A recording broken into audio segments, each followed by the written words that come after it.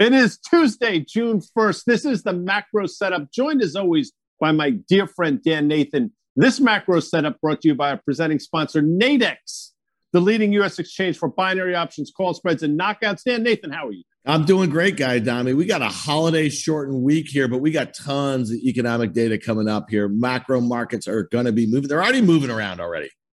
There's a lot. Let me tell you something. Today could be one of those days, Tuesday, June 1st, where you go back 3, 4, 5 months from now and say, hey, that was a weird day, that Tuesday after Memorial Day. A lot of weird things happening in the market. But let's start with some headlines, Dan, because that's our want to do. Yeah, it is. I mean, this week, we're going to get that May jobs report, the all-important May jobs report. And if you think back to about a month ago, Guy, there was a lot of optimism that, we were kind of closing that gap. Wait, what is the dual mandate for the Federal Reserve? To make sure the S&P 500 and the NASDAQ both go up simultaneously. That's their dual mandate. No, it's not. I know that's my dual mandate. That's what I think. But I know, listen, you can at me all you want, but listen, we know, Dan, that one of the primary goals is to make sure these markets are stable, and they've done that excessively well. Right. Well, I was going to say stable prices and full unemployment here. And, one of the areas of optimism as we kind of headed into May last month was that we were kind of getting to that kind of full employment. We were making some progress here. We were getting that last 10, 20 million workers that had kind of been displaced from the pandemic back to work. So that May number is going to be really important because that April number, Guy, was really disappointing here. And at the time, we're starting to hear about, a lot of pressure that the Fed is kind of leaving their foot on the gas pedal too long, creating asset bubbles, waiting to get those last whatever million people back into the workforce. Look, the April number was a disaster, an unmitigated disaster. I think it came out at 200 and something thousand. I saw estimates anywhere from 800,000 to 1.5 million. I mean, it was a disaster. But you know what? Something interesting happened that day, and we talked about it on the macro setup. 10-year yields, which closed, I think, on that the day before around 158, immediately went down about 1.47%, only to spend the rest of the day going higher and basically closing unchanged. And I think what that told you was, although the headline number was a disaster, there were reasons for it to be a disaster. And I think you're going to see, in my opinion, you're going to see a pretty hot jobs report here, and it's going to put them, the Fed, in that box that continues to get smaller and smaller. And I think the reason why that jobs number was so poor is because people were being paid basically not to go looking for a job. And this is not a political comment. That's just the facts. There are more jobs out there than people looking for jobs, as it turns out. So the jobs are there.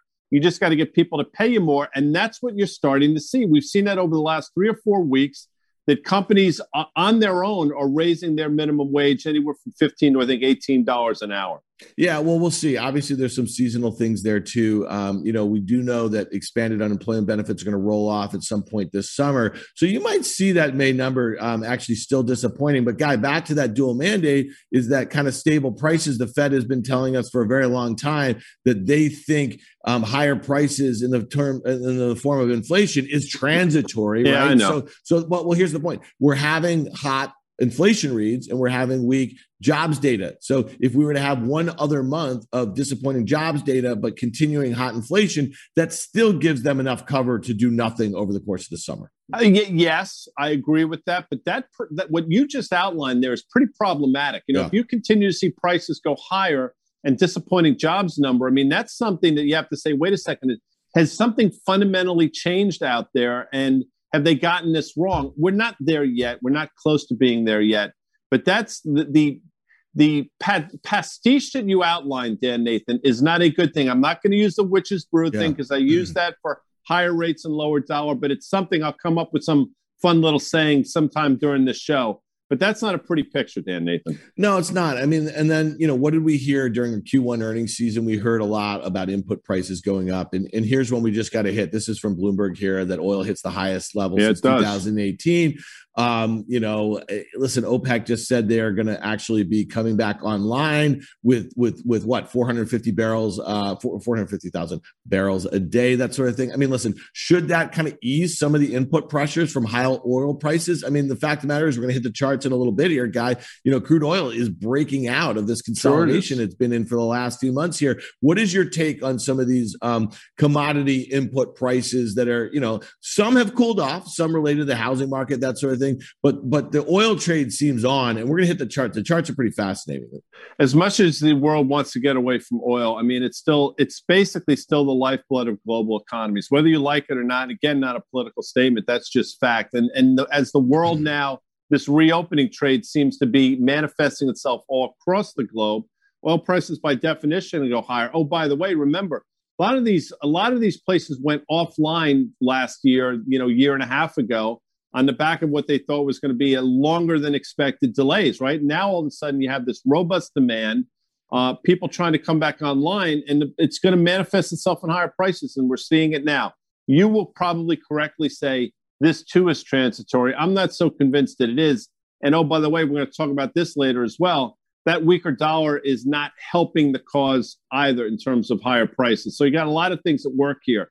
Obviously, some of these levered names in the oil space, we're not going to get into individual stocks, but they've done really well. And I think this oil higher is going to continue longer than the market realizes it can. The market overshoots to the downside. We've seen that a number of times. It also overshoots to the upside. And I think that's what we're in the midst of now, Dan Nathan. Yeah, I guess what I feel like is that, we're coming out of this pretty horrible period, whether it be the health crisis, the economic crisis. We saw massive dislocations in supply chains. We saw, the amount of industry that went offline. I totally get it. So I can see how there's a lot of economists and strategists kind of suggesting that these changes are going to be structural going forward. I just don't know what's really that different this time around. When you think about all the people that were called for inflation for all these different reasons post the financial crisis. And we know that what China did as far as their infrastructure spending and the demand for resources that caused, but we still saw oil go back to, like, let's say $20. And this was in 15 and 16. We're going to get to some of the reasons why. So right now it feels like these are structural changes despite the move towards, carbon neutral sort of oil companies, which seems kind of goofy. But who knows? And then if we're going to use the term goofy, let's just go to this other headline really quickly. Right. And put that headline up. And let me just say something real quick. We've talked about this, and this is not meant to be glib, but there's the old saying in the commodities market, the cure for higher prices is higher prices. And I don't think we're there yet. So in terms of the overshoot, I think we're still in the middle of it. Now, whether that's transitory or not remains to be seen. But I think in the meantime, prices can continue to go higher, which is not what's going on to this headline in the Bitcoin, Dan Nathan. Yeah, and we're just going to bring up Bitcoin because there are, there's a lot of things to talk about in the macro investing landscape that Bitcoin actually ties into. A lot of theses that whether it be the dollar, whether it be gold, whether it be other commodities, whether it be just central bank policy in general. So it's really important to kind of keep a headline like this top of mind. I mean, listen, at the end of the day, the entire crypto universe about a month ago was $2.6 trillion. It's probably down 30 to 40% across the board here. Bitcoin, the largest, actually acting the worst. So I do think it's interesting to see JP Morgan commenting on the Bitcoin guy. And you have some thoughts as it relates to just how you thought, listen, there's tons of pockets of risk that we've been talking about on the macro setup as they relate to like equity markets, that sort of thing. We saw SPACs going crazy. We saw recent IPOs. We saw crypto. It all speaks to kind of meme stocks, this over exuberance about just kind of, investing. And so one by one this year, we've seen all of these kind of come down someplace to a level that just makes a lot more sense than they did at their highs. Listen, I'm not sure where JP Morgan is coming up with this, but I will tell you that the greatest technician out there, Carter Braxton Worth, who has joined us a number of times, he said over the last couple of weeks that he doesn't think it's over either, by the way. And he thinks Bitcoin can actually trade back to that. If you remember, I think it was December 2017 when it peaked at 20,000. 20,000 became resistance on the upside, held there for a while, then off to the races. Carter thinks it goes back to 20,000. Now, the reason why we're bringing this up, and if you could put up the next slide, the first slide being that of the S&P 500, Dan Nathan. If you look at the SPX, I would have thought if you had said to me, Guy, listen, Bitcoin's going to go from 65,000 down to 32, 33,000. What's going to happen to the S&P? I would have said we're going to be, 3,500, if not lower. And here we are, effectively within basically earshot of an all-time high. It's remarkable to me. I thought there would be absolute risk to the broader market if Bitcoin came off the way it did, and that has not manifested itself. Now, maybe there'll be a lag. I don't know. But what it's telling you is maybe they're not as correlated as I thought. And again, we're talking about risk assets across, a number of different things. And I thought this would manifest itself and make its way into the broader market. It has not so far. Yeah, I guess where you and I disagree on this is that, when equities lead to the downside, Bitcoin ends up catching up. We have plenty of data that shows that. Go back to Q4 2018, the S&P 500 sold off nearly 20%. Bitcoin in that period when the markets were kind of in a free fall, I think got cut in half or so. And then in Q1 2020, Guy, when the S&P 500 sold off 35%, again, the S&P Bitcoin was down, 30%. So I think it's kind of more equities leading the way when you see a massive risk off. And I go back to the fact that, Bitcoin, is $1 trillion. It's like basically half of Apple. You know what I mean? It's not that important in and of itself. But what have we seen as crypto is sold off? We've seen money move back into some of these meme stocks, some of these SPACs, that sort of thing. So I think that's more the relationship than the broad market. And, that S&P 500 chart, that's the 1 year, Guy. What do we call that? The hungry what? The hungry... what do you call it? The hungry alligator. I'm trying to figure out where the alligator is. And I'm curious as to why you wouldn't use a crocodile. Crocodile to me is much more fearsome than an alligator for you folks that have been to the... Oh, yes. Crocodiles cause many more deaths than alligators, but that's another show for another time. But what I'll tell you is you drew a great uptrend line. Listen, it's held to the penny, as Carter has said. And that uptrend line, if we were to test it again, it probably comes in the form of 4,100 or thereabout. And I do think we're going to test it. And oh, by the way, that 3750 level, the 200-day moving average, I think is absolutely in the crosshairs. Now, I don't know what's going to be the catalyst. I thought there'd been a number of catalysts over the last month and a half that would have taken us there. Incorrectly, by the way. But, there's something out there on the horizons. Maybe it's a dollar breaking down. We'll talk about that later. Maybe it's yields going higher. We'll talk about that later. Or maybe it is Bitcoin finally getting that 20,000 level that I think Carter Worth and maybe JP Morgan sees as well. But that trend line is intact. The next level of support is 4,100. That will be the point on that trend line-ish.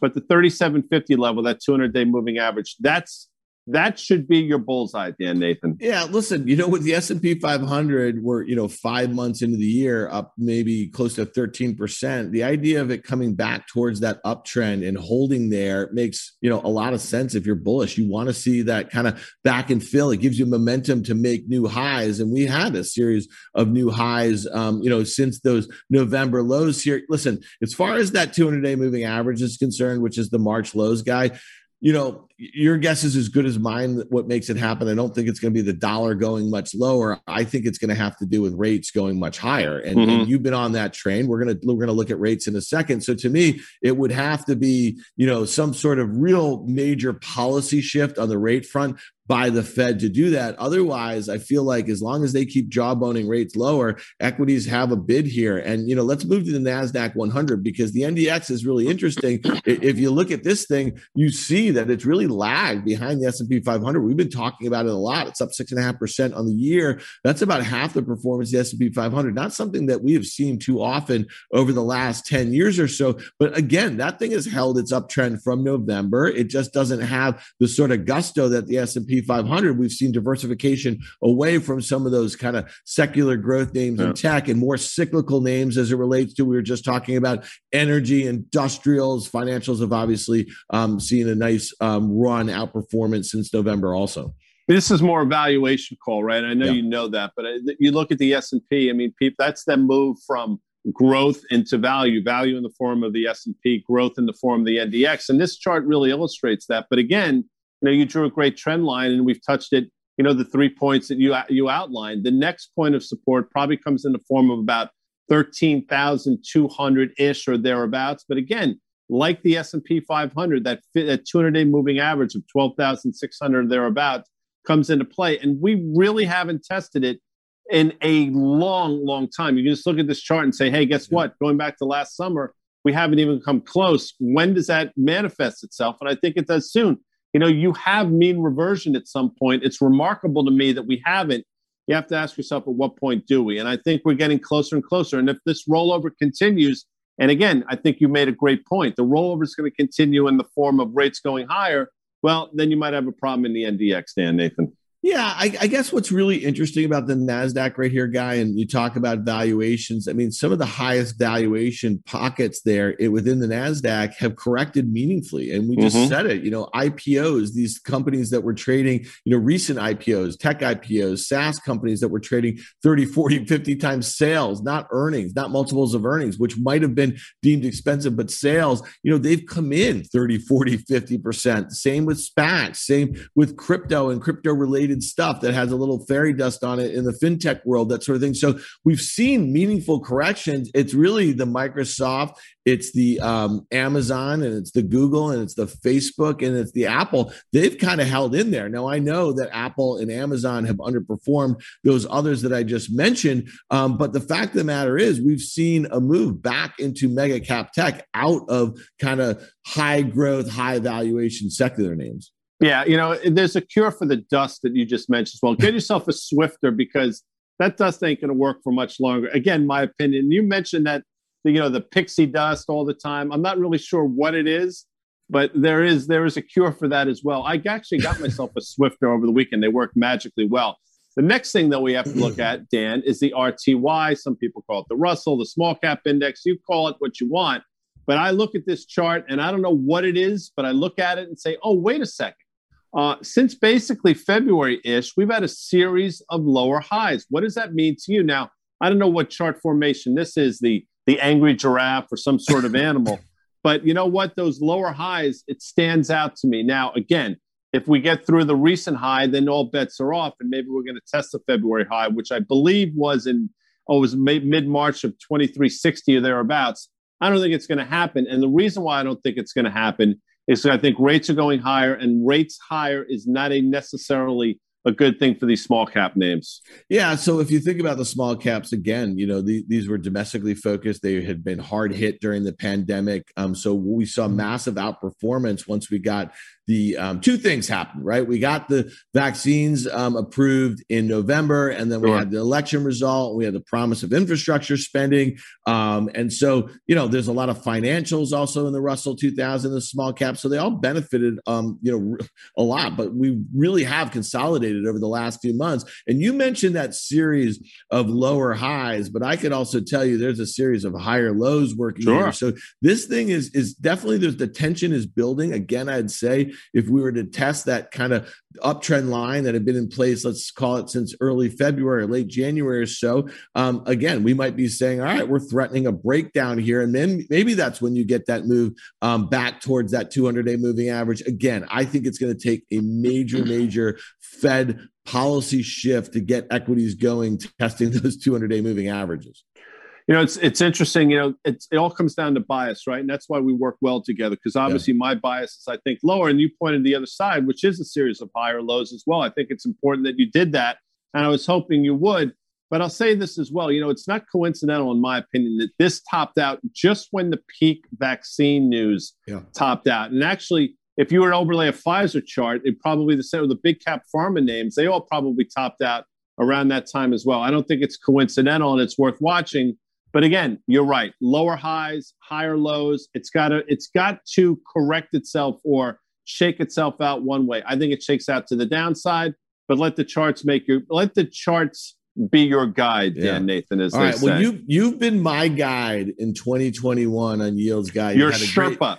I am the Tenzing Norgay of rates. You've had a great call, but we've consolidated the 10-year U.S. Treasury yield. We have a year-to-date chart here. You had that early year ramp, and then what happened, Guy? I thought we were going straight to 2%, man. I thought that the Fed had kind of lost control, and that the bond vigilantes were taking over, and you know what I mean. It was kind of straight to 2%, and then to the moon, as the kids say. Here we are. We have this consolidation really since kind of earlier mid-March or so here. You think we're kind of making, we're making a move towards 2% here, but we got to get above these. Yeah, we are basing here. Talk to me about it. Well, you're obviously you're trying, what do the kids call it when you try to get somebody upset? Trigger. You're trying to trigger me, and you're quasi-successful, but I've learned your game, so I'm not going to fall for that trap. But what I will say is, I think the tell came in the form of that last jobs number that we mentioned earlier, when rates plummeted down to about 1.47 and then spent the rest of the day correcting back higher. To me, that was the market telling you rates do want to go higher. And oh, by the way, we started this with the jobs report. Well, if you get a robust jobs report, my sense in that 175 level that we can't get through, probably going to test that again. So we'll see. 163-ish hanging around. It continues to seem to rates seem to reject that 1.5 level, bounce off that 1.5 level. We'll see. I think rates higher. There are a lot of people out there that think rates going lower. Carter Worth being one of them, clearly or solely on a technical basis. But I think we're going to know a lot more this time Friday. So I think the real tell guy will be if that May number is disappointing and to see what rates do. I don't really think, listen, everyone knows that if we get a hot number and they can explain the April, then, it's going to be off to the races as far as rates. And then you're going to see, all right, we got high on inflation data. We got hot jobs data. Extrapolate that over the course of the summer. And we're all going to be talking about Jackson Hole, late August, taper tantrum. So to me, I think it's interesting to go back and put this little consolidation in context, though, guy. We have a 5-year chart here, and you see that 1.3 to 1.5 range in the 10-year U.S. Treasury yield. That's got a huge support here. We've been basing above that here. So it'll be really interesting to see if we break that low that we saw after the April report, and if we get back in there, because what do they say about past support? What does it become? Past support becomes resistance and those types of things. I get it. And listen, if we get a close below 1.5, and next Monday we're talking about 147 in the 10-year, then I think that 135 that you illustrate correctly, by the way, is absolutely in play. I just don't think it's going to happen, and that's what makes markets. But I like what you're doing. You're leading me down a road. I really enjoy this. Well, let's go to the next road, because I think this is as an important a chart as there is out there. This is the dollar index, Dan Nathan. So why don't you start? And then I'll fill around the blanks. Yeah, listen, you've had a great call on rates. And interestingly, you've also suggested that you thought the dollar was going to be going lower. It's a sell on every rally. And if you look at this chart, this is a 1-year chart. You have been a seller on every rally. Now, sometimes those rallies get going. That one from February into late March, that was a widowmaker, as they say, because everybody was on one side of that ship. Everybody thought the U.S. dollar was going on. Everyone had their own reason for it, and it really bounced off that kind of 89 level and got to 93.5 or so. But then every uptick has been a sell, and you've been there. But now we're kind of at some crucial support in this kind of 89, I don't know, I guess you call it 88 to 90 sort of level here. What does it say to you right here? Do you press this short at near-term support? Yeah, and I think if we can go to the next chart, which I think gives you a much better visual, I think you start to, right? Because how many times can you push down to those levels and hold, right? I mean, there's an old saying, like, the third time never holds on the downside, and it never is resistance on the upside. Here we are once again making that push towards those late 2017, early 2018 lows, which probably come in the form of about 88 or so in the DXY. Oh, by the way, as you correctly point out, that was resistance back in 2010 when the dollar was underwater. So here we are, critical level. I think we go through it. I think we go through 88 on the downside is not going to be positive for equities. I understand that a weaker dollar typically on the margins is a tailwind for equities, but I think you get that point of diminishing marginal returns where the whole thing flips. And I think it flips around 88. Now, it's going to be interesting to see what coincides with that 88 level in the dollar index. Are rates going to be higher, or rates going to start to back off? That is the witch's brew that I've talked about now seemingly for months. And by the way, other people are starting to put into their vernacular. I think Peter Hanks of IG US, of Daily FX, being one of them, Dan Nathan. Yeah, listen, I just I'm not nearly as smart as you guy when it comes to the currencies and that sort of thing. But like, as far as I'm concerned, I suspect that Dixie holds that 2018 low or so, the 2016 low in that 88 level. And I suspect that ultimately interest rates are going to start to move a little higher. I just don't see them going much, much higher here. So to me, I think you probably have a dollar that finds a home somewhere in this 88, 89 level and probably bounces from there. And then rates are probably not going too much lower than that 1.3% level, but I don't think they're going that much higher above 2%, which is your target, which all of that speaks to that shiny metal that looked like it was being thrown out, baby, with the bathwater. There was something called digital gold that was taken over. No one gave a crap about gold anymore other than you old timers here. But man, look at this chart. This is a 1-year chart. And we saw, you had a great call in 2020. You thought gold was going to make new highs. It did. But for some odd reason, all it did is make a series of lower highs from early August down to its lows, or its recent lows in March. But, again, you called a nice, really double bottom, I guess you'd say, from August to March. It's had a huge run here. What do you do with gold? Well, there's two words for that, topping out in August of last year. Those words are Bitcoin. I mean, that coincided with the seeming resurgence of Bitcoin. And then, oh, by the way, that last leg lower coincided with the US dollar, which we just talked about, trading up to that 94.5 in the DXY. That was sort of the coup de grace, as they say. But you know what? Gold held like a champ, and now it's through that trend line to the upside. I think we're going to test those January highs, and I think once we do, we're set up really nicely to test and take out the all-time high we saw last summer. Because why? Because I think the dollar's going lower and rates are going higher. And we'll see what happens with those inflation fears, and it manifests itself into gold going higher as well. Now, I think a lot of this is predicated, whether I like it or not, on what happens to Bitcoin, because whether it's coincidental or not, I don't think it is. The demise of the recent demise in Bitcoin has obviously led to this resurgence of gold. I think it's just a dollar thing, right? That 2.6 trillion that you mentioned, I think that would have found its way into gold if cryptocurrency didn't exist. And as we've taken market cap away from cryptocurrency, I think it's found its way into the gold market. So if you continue to see crypto under pressure, I think if nothing else, it's benign for gold, if not a tailwind for gold. Yeah, before we hit the Bitcoin chart, just so you know, Guy, it's not 2 words, it's 2 syllables. Bitcoin. I know. I just want to be really clear. I just want to be really clear on that. Around. All right, but look at this. I think it's kind of fascinating. We're going to mention Carter one more time. That's his phrase, to the penny. Look at that 2011 high and look where gold is right now. I mean, that is a log chart here, but look, that is massive technical resistance on a long-term basis here. Let's see what it can do. I guess let's just go to Bitcoin here. Go to the Bitcoin. At its highs, it was a 1.2, 1.3 trillion dollar asset class. Not huge. I mean, like bigger than 98% of the stocks in the S&P 500, but not huge. I guess why we talk about it is the ramifications it has for the $12 trillion gold market, or the trillions and trillions and trillions of dollars of currencies that people look at versus it in the cross. I look at this Bitcoin chart and you look at the fact that it just took out what seemed to be a great deal of excess this year after a huge ramp last year. A lot of reasons why it doesn't only have to do with people's view that the dollar is going to be facing a demise as it relates to reserve currency of the world.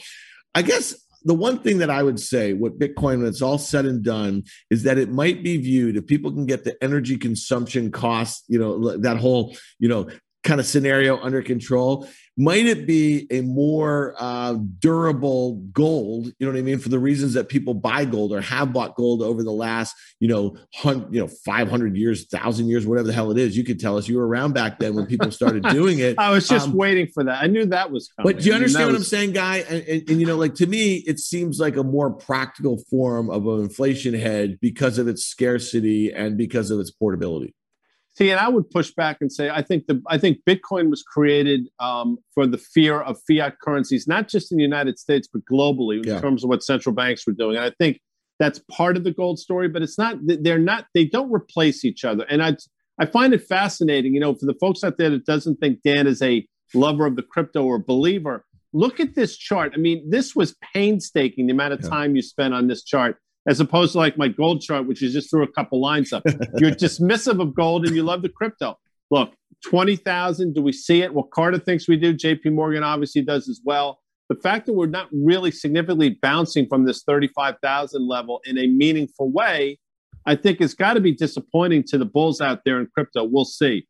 But I do think, going back to gold quickly, I do think if we trade down to 20,000 in the Bitcoin, I do think we're going to absolutely take a look at the highs we saw in gold last summer. That's what makes markets, and that's why we draw these lines, Dan. Yeah, and the last thing I would just say is that near-term resistance, that's right around the 200-day moving average. That's also the February breakout near 42.5. So let's keep a close eye on that. And then that support level, listen, you can't get to 20,000 unless you get to 30,000. If you look at that support level, guy, I mean, that's a huge level there. So to me, I do agree that Bitcoin in its volatility has lots of implications as macro investors think about rates, dollar, and gold. Let's go. We got a few minutes left here, guys. This is kind of your wheelhouse. And when I say wheelhouse, I mean, when you used to trade crude oil back in the day, you used to move it around in a wheelbarrow. It was that long ago here. Talk to us about this crude chart, because you've also been thinking that crude has another leg higher here.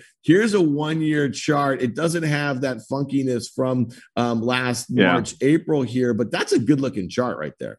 It's a very good looking chart. And obviously we're about to, if not taking out those highs we saw earlier this year. And we're doing it in a pretty meaningful way. I mean, again, you talk about a series of higher highs and higher lows. Well, you've been seeing it over the last 5 or 6 months in crude oil. And there are a lot of reasons why we talked about it at the top of the show.